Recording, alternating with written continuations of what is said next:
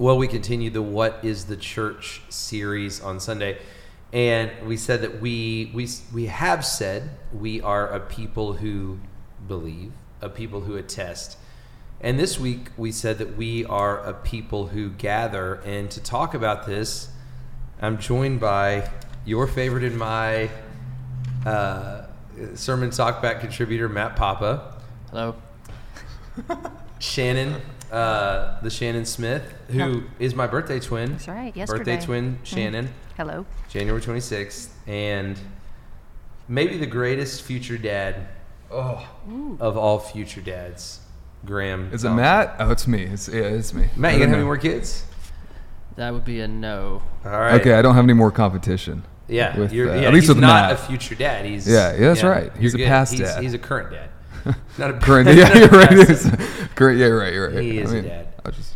Graham, how's that baby coming along? I'm feeling kind of weird. Sometimes you're like a month away. I know, less than a month. Us guys have all the hard work. We have all the hard work. Please. Oh no, it's the worst. My back is hurting. I'm leaving. No, Tara's a total champ, and lucky to have her. But I don't know how to feel, to be honest. I feel weird. I think that's how you should feel right now. And then as soon as that little baby pops out, it's going to be the best feeling. I wish I could help you. I wish I could prepare you. I wish I could prepare me right now. Well, I mean, it's just this overwhelming feeling of emotion. Yeah. I couldn't believe it. You're immediately in love, and I just love it. Yeah. How about you, man? How'd you feel when Paisley was born? We're going to be reenacting our birth here on the podcast today. Via audio. I'm going to prepare Graham. We better move on. We talked about Hebrews 10 yesterday, a people who gather. Graham, any impressions from the sermon?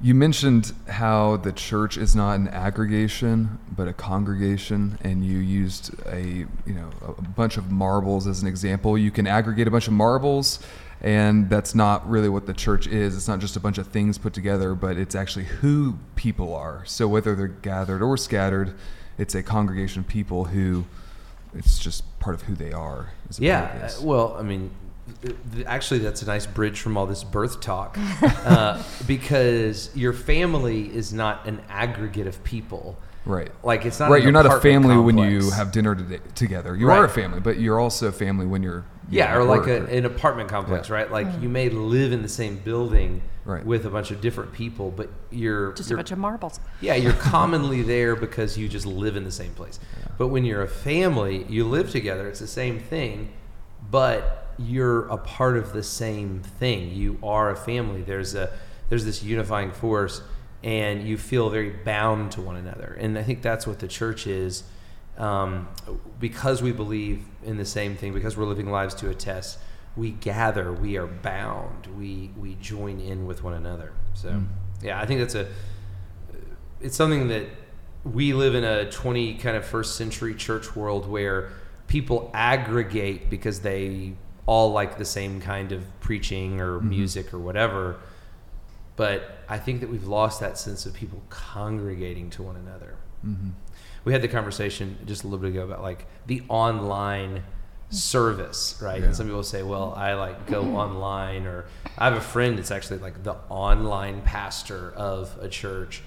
And, to me, if that is your church experience, you have reduced the idea of being a congregation, of being a part of a body, which is the New Testament understanding of church, to consuming a sermon. Right, it's just content.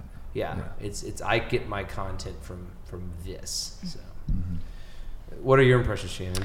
One of the things that you said that really, I guess, stuck out to me. You were talking about assurance, and you used an example. Well, before the example, you said, we definitely have assurance that God will keep us, but it doesn't mean, once prayed a prayer, always saved, once baptized, always saved, once walked an aisle, always saved. And then you did give an example of Richard Dawkins. I didn't know this about him, but how he was going to become a priest. And, look at him now. He's, some people... I guess, some people would have thought maybe when he was 12 years old, Oh, they would have been like, you should be more like Richard Dawkins. He loves the Lord. It's possible, as you said, to do many works of the Lord, which we know that, and really just not know God. And so, but just I don't know, it was kind of powerful, because I do think, I've heard my whole life, once saved, always saved. And I know that, can you kind of talk about that a little bit? Because I think just, hearing that, I know what you were saying, because you went on and talked about, you elaborated on that a little bit more, but, somebody that grew up in a Southern Baptist small church hears that, and then There's a great tension between assurance and perseverance in Christianity. And that's kind of worked itself out in different ways throughout church history too. So assurance is a great good. The fact that you are assured of your salvation. I wrote a paper one time when I was in seminary about the difference between like what we know as the evangelicals, 18th century basically Christians, and the old evangelicals, and Puritans, who were really more 17th century, kind of preceding them. And one of the big turning points there was that Christians gained a sense of assurance. And when they gained that sense of assurance, they became more missional, right? It's hard to move to India and become a missionary if you don't know that you're saved, right? If you think that you may not be saved, right? But if you know that you're a child of God, if you believe that you're in God's hands, that there's a certain boldness that comes with that. So assurance is a good thing. But I think what we have done, what that's grown into, is we've reduced assurance to something that you can be assured of because of some act that you have done. Right. And it kind of removes the element of faith. It removes kind of the miracle of God's call. Regeneration is what we would say in salvation. So, for example, I grew up in a church, big revival church. This is really before my dad was pastor. He was on staff at this church. Big kind of revival church. They would have these big revival guys come in. And they would say something like, you can know that you will be in heaven forever if you pray this prayer. Right. Have you ever heard that? I'll pray it right now. That's how I grew up. Yeah. You can know that you'll be with God one day if you pray this prayer with me. Yeah. Well, I understand what they were trying to do, right? They were trying to lead people to a point of decision, which is good. But the way that it was presented was as if there was this kind of magical moment where you did this thing, you participated in the sacrament. What I would say is that's a lot of times that was like Southern Baptist sacramentalism. But the sacrament was really easy. It wasn't taking Mass every Sunday. It was praying one prayer. And so we kind of reduced salvation to a sacrament, praying the prayer, walking the aisle, whatever it was. And it was just one really big sacrament rather than like a continuation of smaller sacraments. And I think it obviously we were presenting a false gospel in the same way that those same Southern Baptists would reject the sacramentalism of the Roman Catholic Church. They were kind of doing the same thing. When really, what are we talking about when we're talking about salvation? We're talking about something that's really a gift from God. It's regeneration of the heart. It's faith to look to Jesus. And it's a continual faith. So I believe that the Holy Spirit has come into your life, that you should have assurance of salvation. I believe that we should walk around with assurance of salvation. However, it's not assurance based on praying a prayer, walking an aisle, or getting baptized or whatever. It's assurance based on your faith in the work of Christ. So if somebody came to me and they said, I don't know if I'm a Christian or not, I wouldn't say, oh, look, did you pray the prayer? Your signature's in your Bible from March 4th, 2003. Like, I know that you became a Christian on that day. I would say, are you trusting in Jesus right now? Like, is Jesus your hope? Is Jesus your life? And if the answer is yes, then I'd say, okay, you're a Christian. If the answer is no, then maybe you're not a Christian, right? And I think that the Bible allows for that kind of like, faith is something that we can be assured of, but it's something that plays out over the course of our lives. Right. So, yeah, I loved the illustration you gave yesterday about if you had, let's just say you had prayed the prayer and then you just became like a staunch atheist and so you never like really Richard saved. Dawkins, Right, and then you went to heaven and you'd be like, well, why am I here with all these people that I don't want to be with? Right. Because I wish I didn't say the prayer. I mean, of course that wouldn't happen because That's just not. It I makes mean, no sense, yeah. I thought that was a great. But it's good to hear illustration. this because, I mean, like I grew up in a church, you walk the aisle. And so when I went to another church, that was so ingrained in me where you didn't walk the aisle. They didn't really have an altar call. and if you don't, then it's like you should be doing that. Right, Yeah. right. So No. it can be very confusing. And I've seen people, friends and relatives who've kind of been confused about. When I went to First Baptist Covington, I wasn't like giving as many like profound altar calls. But like we baptized like 10 times as many people as they did the year before. But there was people that were really concerned, like, we're not giving the altar call. I'm like, well, wait, Right. how many people did you baptize last year? Oh, 4. How many people did you baptize last year? 40. Don't you realize that the offer of the gospel is being made to people? So anyway, but yeah, I mean, some of those traditions die hard. All right, how about, speaking of tradition, Papa. Mr. Orderly, Matt Papa. Wow. The Orderly Matt. I What are your impressions, man? don't think I've ever had that nickname before, but You're more orderly than you want to believe. is that right? Okay. Y'all know, I'm going to give y'all a little pro tip on Matt right now. Ooh. Matt sometimes writes hymns in Excel. Really? That's true. Ooh. Yeah. See? You don't even want to know what he does with PowerPoint. Hymns are very orderly. Yeah, they are. So, Mr. Orderly Matt Papa. My impressions, I mean, I think a lot of what we just talked about is interesting in the I guess the lack of mystery that we can kind of sometimes convey with praying a prayer and what that produces, I guess. But I don't know, it was a general, I guess an impression yesterday. It was generally interesting to me that like God is angry and he's a fire and all of that. Actually, the song we sang, I actually texted the lyrics of it to a buddy of mine who I knew it would like cause a sort of visceral reaction from, just because. So I just wanted to text him the lyrics, and he was like, "Oh my goodness, I can't believe you sung that." But it is obviously it's in the Bible, and so you have to kind of grapple with it, and so that's interesting. Yeah. And difficult and awkward, but it's there. So I didn't say this in the service yesterday, but in our conversation, actually, I said, if you've never peed in your pants during the service, you've probably never really worshiped the living God. And in a sense, like, I've just. I think I've been missing out on something. Yeah, to be fair, honest. I mean, Well, no, I mean, I don't think I've ever peed my pants in the service. I had to be honest, but there is a sense where there should be moments in our spirituality when we are. When we actually do have that, like, oh my gosh, I have messed with the wrong guy here. I have sinned against the wrong, and God has every right to cut me off. Now, I mean, obviously, if you're a Christian, we should quickly fall back on the grace of Christ. But I think sometimes, like, we almost, again, there's a weird tension. Like, we almost get so used to the grace of Christ that we forget the grace of Christ, right? We forget how kind it is that we have access to God in Jesus because we have sinned against God so greatly. And I think that's what that text is saying. Like, if you go on sinning deliberately, like, they were condemned for not obeying the law of Moses. How much more are you going to be condemned that you have had access to the gospel of Jesus? You have access to the Son of God himself, and you've trampled his blood underneath your feet. Like, do you just think you can, a professor in seminary that called it high-handed sin.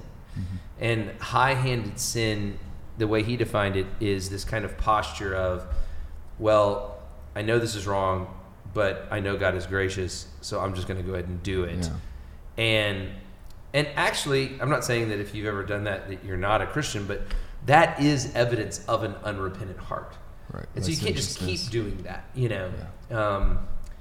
And I love that we're talking about this. I mean, because on the other spectrum, you see a lot of people talking about the love of God and whatnot, and they almost miss out on this anger and the judgment part. And much of heresy seems to stem from an overemphasis on a biblical truth. You overemphasize God's care, and all of a sudden you have some sort of prosperity gospel. You overemphasize God's love, and you're watering down like your sin or something like that. I mean, so a good theological balance of who God is, I think, is important. I think it was a good song to sing for all of us. I mean, anger and intensity and justice are actually beautiful things. Yeah. Right? Or we wouldn't want God without those things. Right. I mean, if you look at a corrupt country, it's because there is no real justice for breaking a law. It's actually like order, as Matt knows, order is actually a beautiful thing. But in a fallen world, order requires discipline. Order requires judgment. Order requires consequence, I guess would be a good way to put it. And our God is a God of consequence. I mean, he's a consuming fire. He is going to consume all evil. And as I said in the little pre-sermon thing, that should give you great adoration for God. You should look at God and say, oh my gosh, how orderly is he? How well do people do things? How disciplined, are his ways, if you will. I mean, y'all are going to laugh at me for using this illustration, but Nick Saban, I mean, I hate to use a college football illustration, but Saban is known for being angry or whatever. But we don't look at that and say that's a bad thing. We say he holds people to a process that is orderly and it produces something that is really, really great. And obviously, there's some sin involved in Saban's anger, I'm sure. I'm not trying to equate that, but I'm saying that we recognize the beauty of discipline and consistency and order, and God is a God. Our God is a God that will one day order everything rightly. He's going to consume anything that's out of order, and that should lead us to adoration, and should also lead us to a sense of trembling. So I like Jimbo Fisher's more of a good balance, Jimbo's good. I like Jimbo. So what are some questions you guys have? Yeah, I had a question about the word consider. You pointed that out. Hebrews 10:24 says, "And let us consider how to stir up one another to love and good works." And I guess one of your examples was focused on the pastoral side of consideration and the elder side of it. But I'm just wondering, as a church member, what does it look like to be considerate of one another towards love and good works? Yeah, I mean, so when I was a kid, I played a lot of sports. I don't mind kind of getting chewed out. I don't mind somebody correcting me. In fact, it's kind of motivating. I kind of like it. I kind of thrive off that. If somebody barks at me a little bit, I'm kind of you messed with the wrong guy. I'll show you, I'm going to do a better job. I'll show you that I can be great. That's motivating for me, right? Paige, on the other hand, does not like that. She does not like, if ever I correct her, I have to be very careful. And she'll say you're being Coach D's right now. She does not like that. So I could just go on in our marriage and say, whatever, Paige, this is how I correct people. Just get used to it. This is what I do. Or I could, as the Bible tells me to do, learn to live with my wife in an understanding way. And part of understanding her is considering how God made her and what motivates her. My goal is not to stir one another along, if you will, in whatever way I like. It's to consider how to stir them along in a way that's actually going to lead to them having more faith and to them having more love. And, it's the same thing in parenting, right? Graham, you're about to be a dad.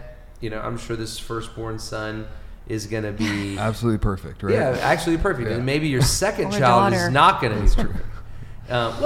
My children, Imriana is so different than John Kellis. And so, the way I motivate her is very different. I mean, she's more into the, giving clear instructions, discipline, whatever, that John Kellis is more into, I've got to, help him take ownership. I've got to help him, think it's fun and exciting. Imriana, wants to do good in school because, she knows that makes me happy. John Kellis only wants to do good in school if it's fun to do good in school, and so I've got to consider how to stir them along. And I think that's what the text is saying. Be in a body, be a part of a congregation, realize there's different people here, and consider them, and consider how to stir them along. It seems like that just implies that you need to be known and know other people too. Take an effort. I feel like that would lead in the right direction. Yeah, I mean, there's the implication is at the most basic level. You know one another. Yeah, you have to know each other. Yeah. I have a question, if it's okay. Go Your last point was, what is the ultimate hope, or your last question, of our gathering? And you said Christians should be the most progressive people. And you made a couple of statements about how we believe in a kingdom where everything is set right, no sin, no jealousy, perfect harmony, and we should be forward-thinking, forward-looking. Anyway, could you elaborate more on that? Maybe even give some practical examples. I'm a real practical kind of I mean, gal, that's one of the things that I say because I kind of like to just poke at categories a little bit. I don't like that in American common culture, whatever, like progressive means exactly what it means, and right. people would say like Christians aren't progressive, regressive. Yeah. Because I think that we should be the most progressive. Like, what is ultimate progress, right? Ultimate progress is knowing God and being like Him. Like, you can't progress beyond that, right? That is the ultimate height of all things, right? And so a lot of what we say is progressive these days is, I think, regressive. For example, I had an interesting conversation this morning. Shannon, you were there, about homelessness, and I was in a conversation about San Francisco. We were talking about homelessness in San Francisco. It's such an issue that literally the whole city smells, right? Because there's no sort of control over homelessness. People are literally, in fact, the city of San Francisco spent some like millions and millions of dollars last year cleaning up human feces off their sidewalks. Okay, so that. We say San Francisco is a very progressive city, but I would look at it and say, really? Like, is that progress or is that actually regress? Now, if you said like in 15th century London, they were cleaning up, they had no sewage, they were cleaning, they'd be like, okay, yeah, because that's a long time ago before we progressed to the point that we are now. And so I think that it's helpful to think, okay, what is ultimate progress? What am I aiming at here? What do I want here? And the way the Bible kind of talks about ultimate progress is the new heavens, new earth, when we're with God. And what will be true then? Well, we will have things that progressives do value, like racial unity. Well, we will have perfect racial unity then. There'll be people from all tribes and tongues and languages pulled together. So that's one area where I would say, like, what we think of as progressives are right. They're aiming for something that is really beautiful, total racial unity. But there won't be lying. There won't be backbiting. There won't be manipulation. There won't be people who won't steal from one another. People will actually consider one another. People will be concerned about one another. That is the hope of the new heavens, new earth.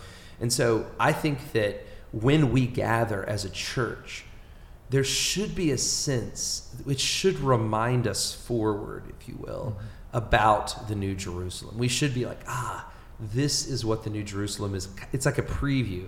This is what the New Jerusalem is going to be like a little bit. And in looking at that, we currently, though, can do these things that, that's what the New Jerusalem is going to look like. But here we're here now, and we're not just like looking ahead. We should be doing things, right? Do you know what I'm saying? I think I've heard Keller talk about, while we're here and thinking about the hope that we have and how everything's going to be made right, we should be part of that. So part of that is like pursuing purity, killing sin. There's not going to be any sin in the New Jerusalem. So something that should be true of us now is that it's not we like we're together waiting. We need to be are fighting for sin. There's not going to be pain. Well, there obviously is pain now, but we as a gathered community are working to alleviate pain in one another. Where we see pain, we're working to bring hope. We're working to bring justice. We're working to bring righteousness. The things that will be true of the most progressive place, the New Jerusalem, should begin to be true of us as a gathered community. So it's the signpost thing, kind of you were saying. Yeah. You have a question, Matt? Well, I thought Lou, at one point, maybe it was like in a sermon meeting or something, he brought up an interesting point about the deliberately sinning, and how you, what does the pastor say? Like, if you go on deliberately sinning, there's no hope. You'd lose the grace or something like that. Yeah. Which obviously there's subconscious sinning that we have no idea about for every human being. But for Christians, there is deliberate sinning. Like there's like when you sin, you don't sort of do it by accident, unless it's on a sort like of you're making a subconscious level. choice. Yeah. So that is an interesting question to me. Well, I think, kind of a related question is like, what are the warning passages there for? Like the Hebrews warning passages there, because they seem to kind of say like, look, watch out, you could lose your salvation. And Tom Schreiner actually writes this really interesting book called The Race Set Before Us, where he talks about these warning passages. And he says it's actually the Holy Spirit's actually using these passages to, if you will, warn the church. It's part of the assurance. It's part of the Holy Spirit's keeping power that there would be these warnings to keep us faithful. Mm-hmm. So the analogy I kind of gave, I think maybe in our sermon writing meeting, is, with my kids swimming. Okay, like when I take my kids to the pool, like of course I'm going to watch them the entire time. There's lifeguards there, et cetera, et cetera, et cetera. But I still warn them, and I say, like, if you go out there, you could drown, right?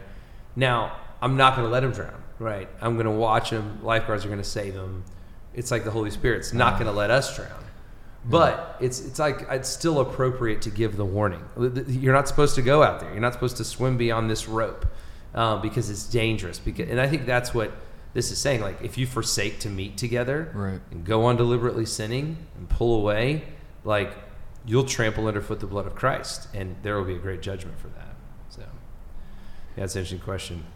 Well, guys, this has been good. A lot of interesting stuff. There's probably more that we could talk about, but the time has come for the birth reenactment. For the birth reenactment. We're going to do that actually off the air. And so, for Matt Papa, Shannon Smith, Graham, Hey-o. get ready for it, Graham Thompson. Yeah. I'm Jason Dees. Thanks for listening.